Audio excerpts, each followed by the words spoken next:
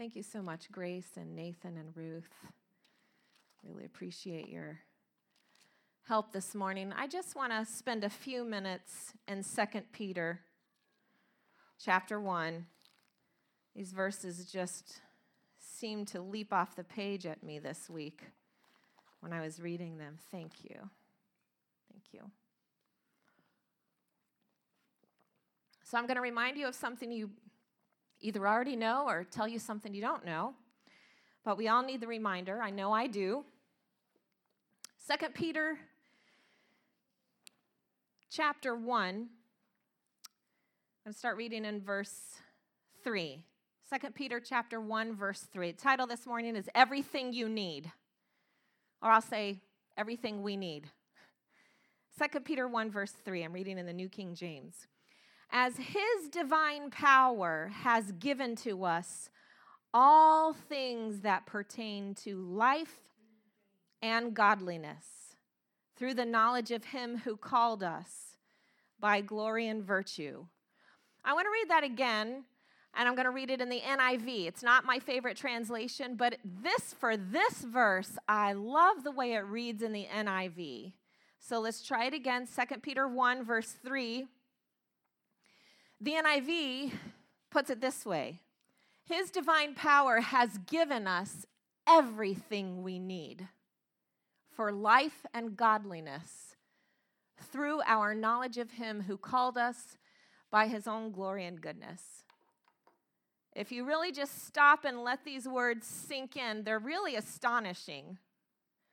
See, in religion, pick any other religion of the world.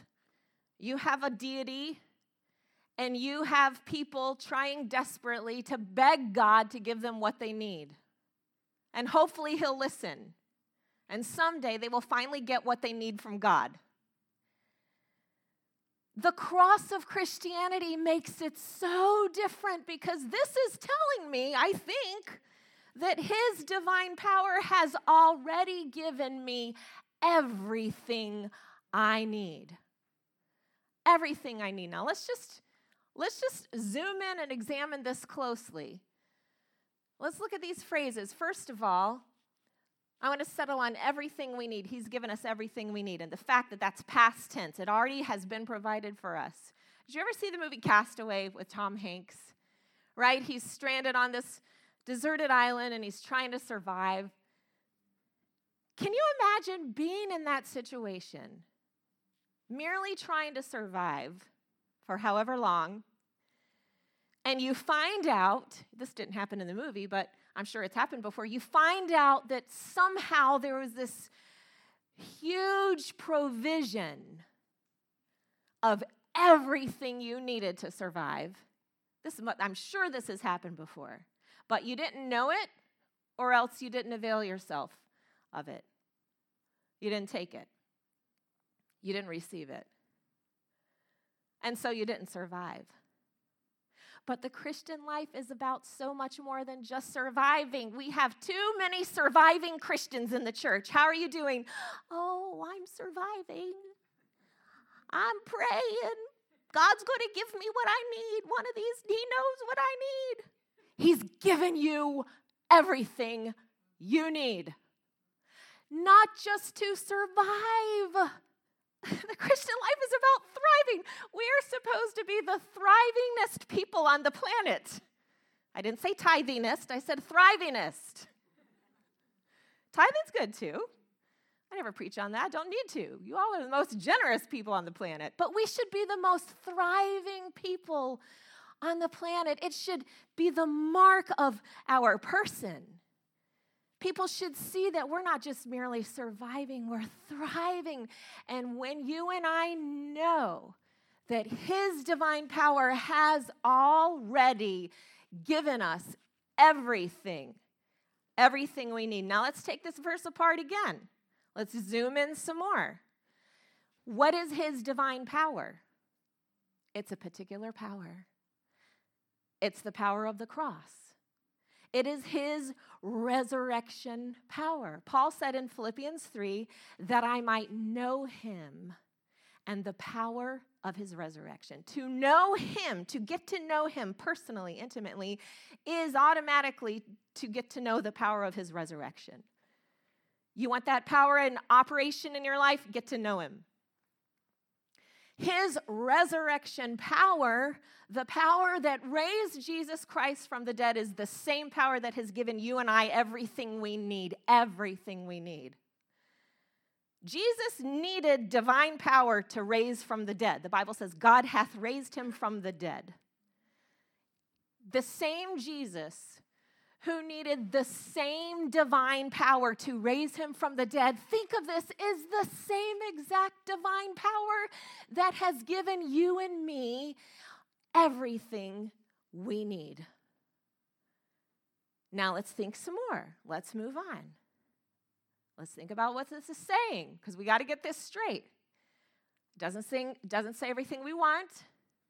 If God gives me everything I think I want, my life is over. I know this, and I'm dumb enough to keep asking for things that I don't necessarily need. So it says God gives us everything we need. He knows what you, and this is individual too. It's corporate. He has given the body of Christ through the power of the cross everything we need. He's given us, healing and authority to walk in Jesus' name and trample over demons, etc. He's given us the power to see the miraculous. Provision. He's given so many things in his Holy Spirit to the church, but this is also individual. He has already provided everything you and I as individuals need to be the person he created and designed you and me each to be. And what I need might not necessarily be what you need, right? But he knows what we need, and he's made it available. Everything we need now, here's the next important part, for life and godliness. Now, if I just stopped there and said for life, I've preached a very carnal, temporal, materialistic message. The idea that God has given me everything I need for life. This is Zoe, the Greek word is Zoe, an abundant life. It's a particular quality of life. God's given me everything I need for life. Great! I can have a good life.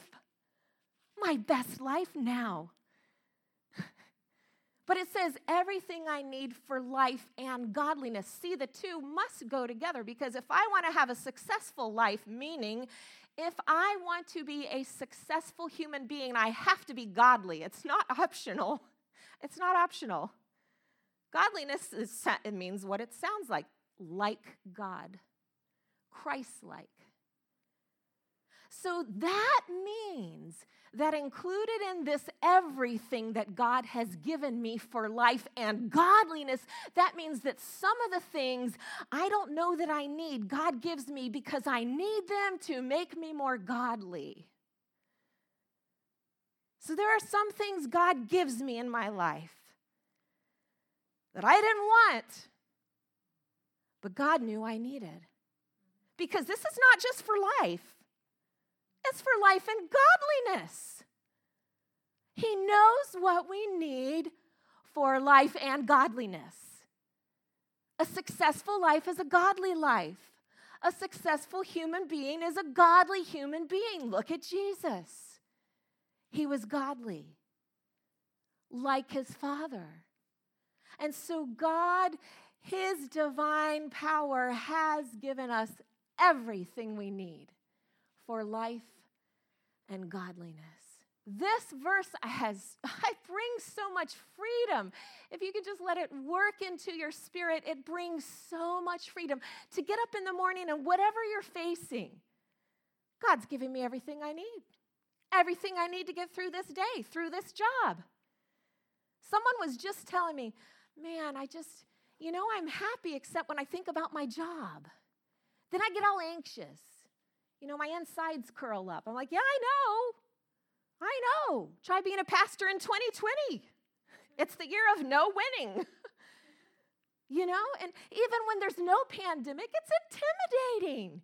You get up here and you're responsible to give the word of God. You're responsible for people. We all can relate to this feeling of inadequacy. I am not enough for the life that God has called me to live. He wouldn't call you to it if he hadn't first already given you everything you need for your life and for godliness to live your life. It's so freeing. I can get up here and I'm not worried. I'm not, and I don't have to perform. There's no pressure. He's giving me everything I need. I can be bold, not because I'm trying, because I'm excited. His divine power is at work in me, and he wants to be at work in you. He's already given you everything you need for life and godliness. Let's move on. How does this work? What does it work through? Through our knowledge of him. And go back. Through our knowledge of him who called us by his own glory and goodness. It only works through knowing him. Otherwise, this is just a nice speech. You can walk away thinking, wow, I really wish that was true. I don't feel like it's true. Well, you don't know him. Get to know him. Get to know this man, this God-man Jesus. Get to know him like you would get to know the person you say yes to in marriage covenant. You say yes, and then you get to know them. As humans, sometimes that's regrettable. But in the divine relationship, it's this marvelous coming to know this divine power that's available to us. Know him. This only happens through the knowledge of him who called us by glory and virtue. That's why, again, Paul said in Philippians 3, that I might know him. It's an amazing verse, Philippians 3. Read that this week.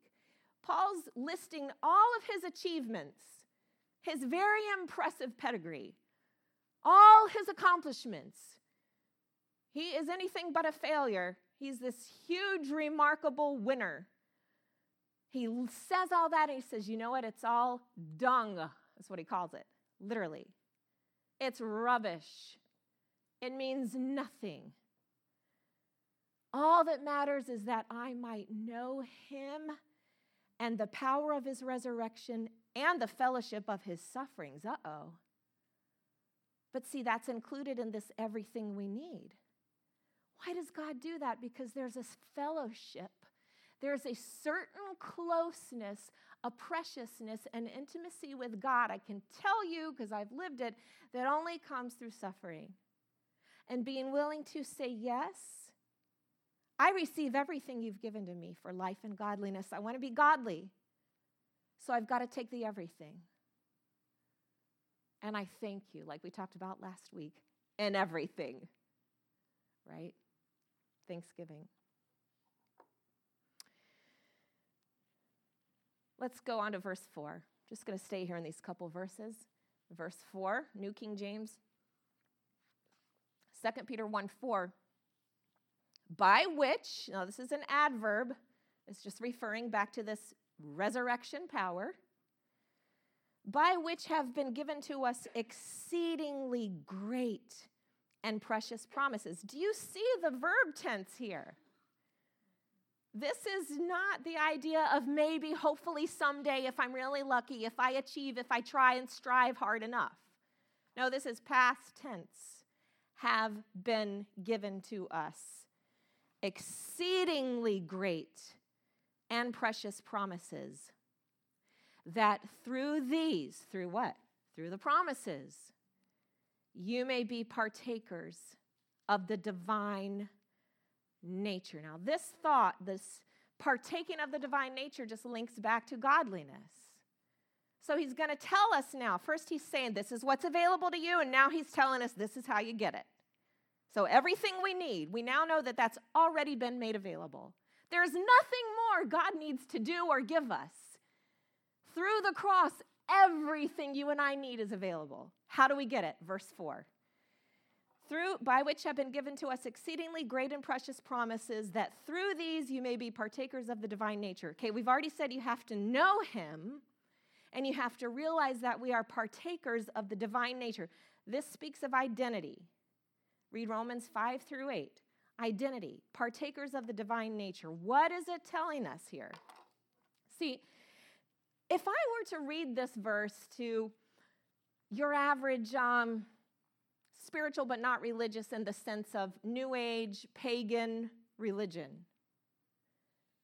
it sounds really good. They love this idea that we humans can be partakers of the divine nature. I know this. This is a beautiful idea, this idea that we all contain something of the divine. It's very beautiful. You don't have to be a Christian to love this idea of being partakers of the divine nature. But what does it mean? I mean, without Christ, if this is possible, it's not working. Look around in the world around. Look around you. Look online for that matter. I'm not seeing a lot of divine nature being manifest in my fellow human beings right now. It's not working. As a New Age idea, as a humanistic idea, if it's without Christ, the idea that we can somehow manifest the divine, it's a nice idea, but I don't see it happening. Especially in my own life, apart from Christ. So it's got to mean something very, very different when you look at this through the cross. See, Christianity changes it up like this. It's not just a matter of by default we are somehow partakers of the divine nature because we exist as human beings. No, here's how it works. Through the cross, through Jesus' life and death and resurrection, he first partook of human nature. See, that's how it works. The only reason I get to partake of the divine nature is because Jesus first was willing to partake of my nature.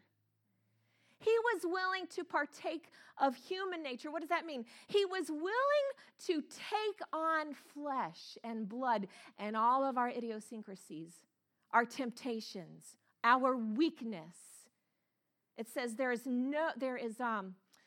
let's see. He was, I think Hebrews 4:15 says, he was in all points tested exactly like we are. All points. In every way, he partook of human nature. That's why he literally said, don't let this, if it's your will, God, can you let this cup pass from me? He was partaking of human nature. Our ridiculous flaws and failures, our weakness, our proneness to fail miserably, he partook. It doesn't mean he sinned. It says, in all points he was tempted, yet he did not sin. Because he also had the divine nature. He was the God-man, 100% man and 100% God. But there was this legal transaction that took place at the cross where he says, look, I'm going to become one of you so that you can become like me. It's been called the Great Exchange. And now you and I can be partakers of the divine nature. The Greek, the literal word is an associate, a partner, one who shares. Through these promises, you may now be partakers of the divine nature. It's a metamorphosis. Our fleshly nature went to the grave with Jesus. And by identification, we can agree and say, yes, my old person died with him. And when he rose, I arose to new life. Now as someone who freely partakes of the divine nature. Everything he is, I am, I can be. Through him, through the power of the cross. Everything he has given me. Everything I need for life and godliness. That's the only way. The only way to partake of this divine nature is not through some new age idea. It's the power of the cross. It's the great exchange. His nature for mine. It's so freeing. It's not a self-improvement program. It's a death program. It's a funeral. It's a burial. It's new life, a new identity. So we can be partakers of this divine nature through these promises we have from God, these exceeding great and precious promises, and through knowing him, having escaped the corruption that is in the world through lust. Notice it says, I believe this means having escaped the effects of corruption, right? Because if we don't literally just escape corruption, we'd all have to leave earth, leave planet. We'd have to become hermits and stay at home, like even when there's no pandemic.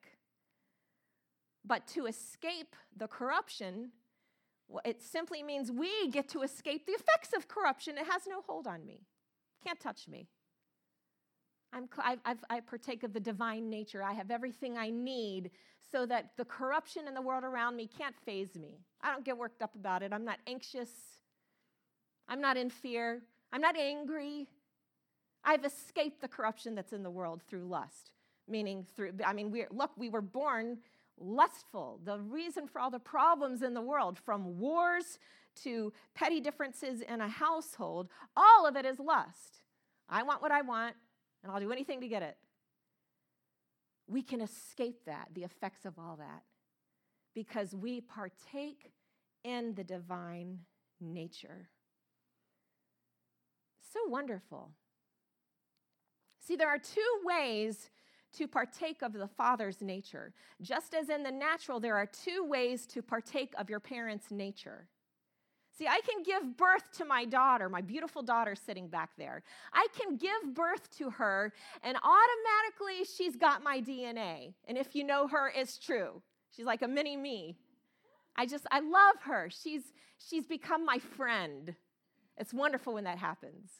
It's wonderful. It's amazing when that happens. And we have so much in common. We just get each other. We can read each other's mind, right? Finish each other's sentences. There's two reasons for that. Number one, it's by birth. She has my DNA. But the other reason, she knows me. It's a relationship. She was raised in my house. I raised her. I helped raise her. See, because I could have given birth to her, and she could have been raised by other parents and be a totally different person, despite having my DNA. We've got some beautiful little girls in this church who are being raised by someone other than their birth mother, and because of that knowledge of the mom and dad, through knowing them, through imitating them, through watching them, they are now able to partake of their nature. We know that. You can look at those little girls and they're amazing, and you know that if not for these new parents they have, they'd be very different.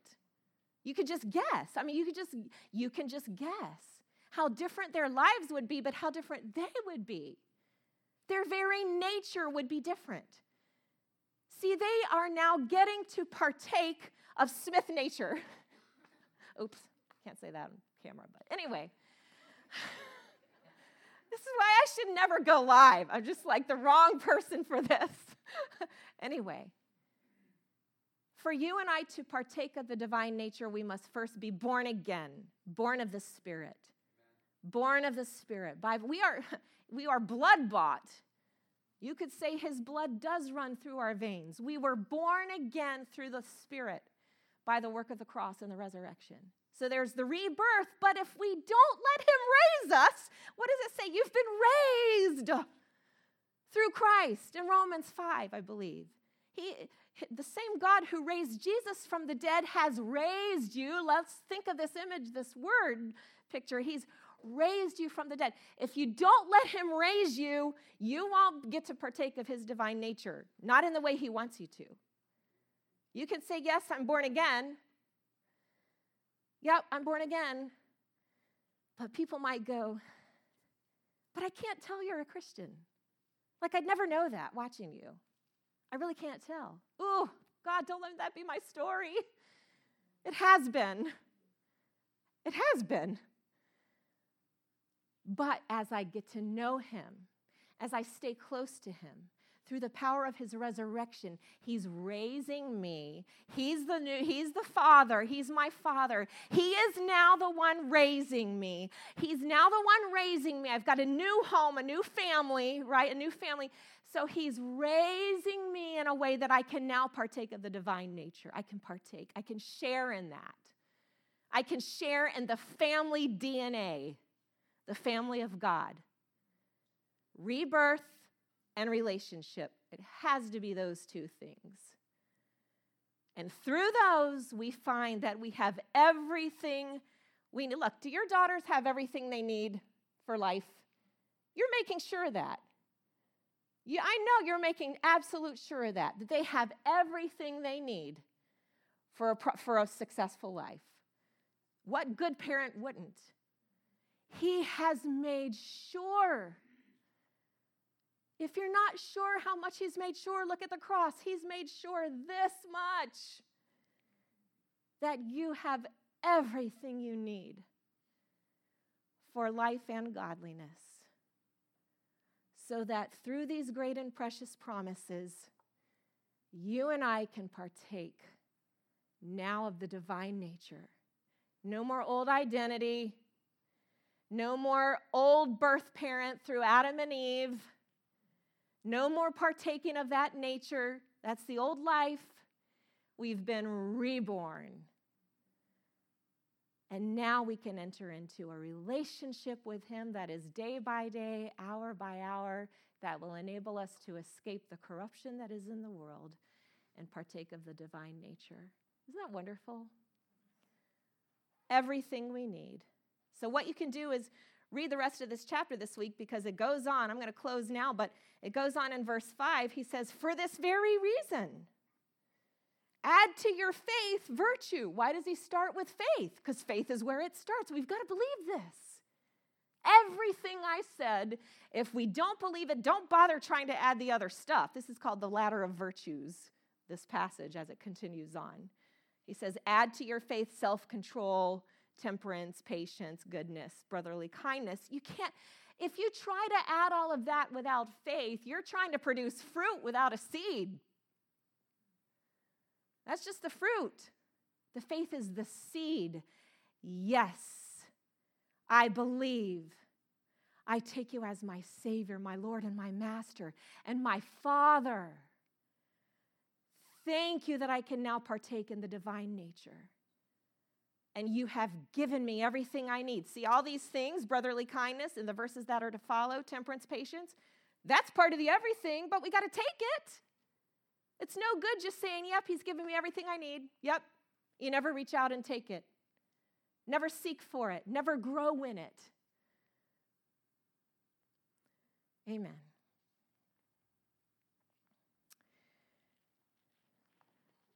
Grace is going to come, and we're going to close in a music special for you. I don't think she'd get away with coming here and not playing her violin. But we're going to play Great Is Thy Faithfulness. And Sarah, I don't know if you can find that song and put the words up on the screen. I don't know. Maybe, I don't know. If not, that's okay. But maybe most of us or some of us know the words to this hymn. It's just a beautiful hymn. So we're going to close with this. And but let's pray, shall we? Father God, we love you. You're so good. You're so good, yes, even in 2020. You have given us everything we need. And Father God, I don't want to start out in 2021 not knowing that or having forgotten that. Lord, I want to wake up tomorrow morning remembering and knowing in my core, you have given me everything I need for life and godliness. Through the knowledge of him who called me by glory and virtue. Oh God, give us a craving, a longing, a ravenous hunger to know you. Lord, do that for us. God, it's what we need. It's what we need. We don't need more of the world's news and corruption. Oh, Father, we need your word. We need the exceeding great and precious promises. Father God, would you help us to start feeding on the great and precious promises, the exceeding great and precious promises? Because the promises of the world are not all that exceedingly great. They're pretty awful. Lord, help us to feed on the exceedingly great and precious promises, so that by these we can be partakers of the divine nature. In Jesus' name I pray. Amen.